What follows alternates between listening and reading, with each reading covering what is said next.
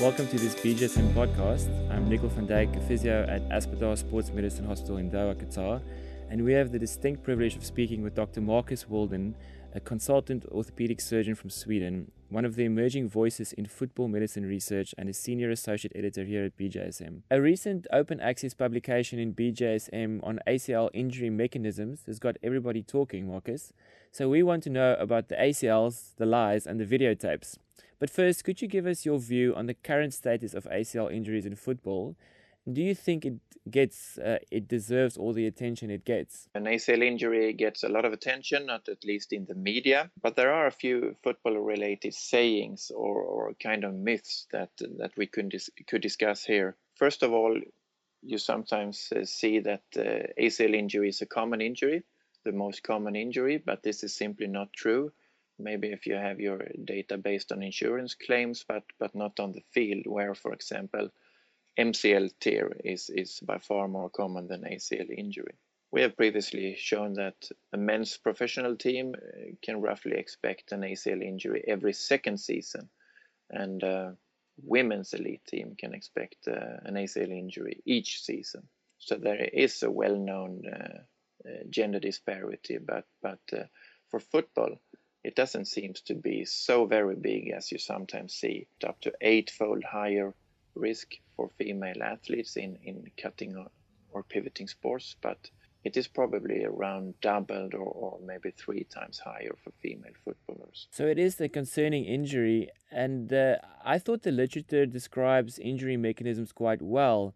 So can you tell us about the idea for this study and how you set it up? Our study is a joint venture project between the Football Research Group in Linköping, Sweden, and the Oslo Sports Trauma Research Center in Norway.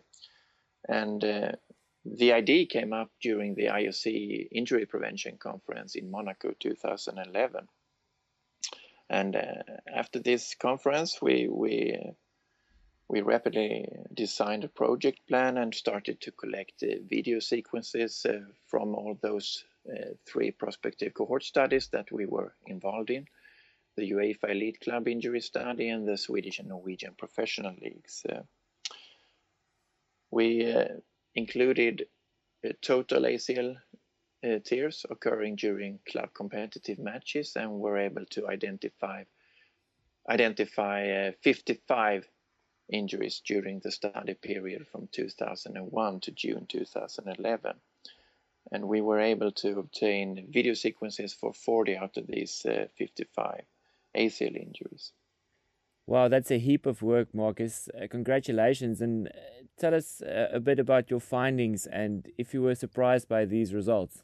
We were able to analyze 39 of these videos, and we really wanted to look into the football-specific playing situations, not only the injury mechanisms, such a cutting or a pivoting maneuver, and for the non-contact and indirect contact injuries, we were able to identify 3 typical injury situations or injury mechanisms, where the so-called pressing situation, where a defending player makes a sidestep cut in order to tackle the opponent or reach the ball, was the most common injury situation. It was followed by regaining balance after kicking and landing awkwardly after a heading duel. Have we then been lying to ourselves about these injury mechanisms for ACLs, or do you think it confirms what we've always thought to be true? Most of the findings in our study confirms previous literature, that it seems to be a multi-planar injury mechanism, that valgus is involved to some extent, and that most injuries are non-contact in nature, etc., etc. Then you also able to show that the difference between men and women are maybe not as much as we thought before. We didn't see as many valgus collapses in this material. Even if there was valgus in most injuries to some extent, it was actually quite rare to see a typical valgus collapse, except for those injuries where you have a direct impact to the knee, forcing the knee into valgus position. So, Markus, have we focused too much on the issue of knee valgus? Your work seems to hint at a neuromuscular driver behind these injuries. But the problem is that we don't actually know if the valgus collapse is the mechanism or is the consequence of the injury. You probably don't need very much of valgus to put too much load on the ACL so it can rupture. So, Markus, in your opinion, what does this mean for me as a sports physio or a sports medicine physician working with my team every day? Yeah, I think you should see the ACL injury preventive efforts in male athletes as similar to what has previously been shown for female athletes, and the preventive exercises should focus on getting a good general postural and neuromuscular control. You need to focus on correct jumping and landing techniques, and as shown in our study, it's really important to maintain the balance during ball kicking.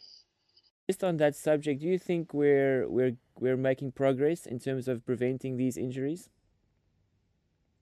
Most of the prevention studies so far have involved female teenagers, so I think we're still not finished with this part. We need to carry out more prevention studies on senior athletes, senior footballers, and especially male footballers and maybe professional athletes, because I don't think that's so simple as in female teenagers. You cannot just hand out a neuromuscular training program to elite footballers and expect a very dramatic injury reduction with such an intervention, because these players, they are already so skilled. They train this kind of exercises every day and so on. So we need to come up with something new in order to prevent ACL injuries and other serious knee injuries in professional athletes and footballers. So, Markus, is there any other component of this study that you thought was interesting?